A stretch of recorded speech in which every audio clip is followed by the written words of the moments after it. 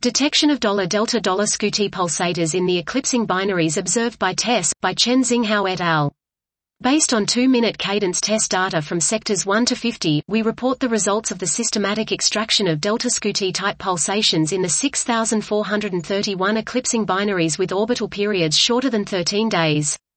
A total number of 242 pulsators were found in those systems, including 143 new discoveries.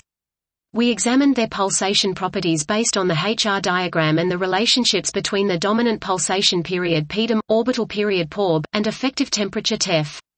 As a consequence, 216 targets are likely delta Scuti stars, 123 new, 11 likely gamma Doradus delta Scuti hybrid stars, 8 new, 5 likely beta Cephei stars, 4 new, 4 likely delta Scuti gamma Doradus hybrid stars, 3 new, 3 likely Maya stars, 3 new, 2 likely pulsating red giants, 1 new, and a new unclassified star.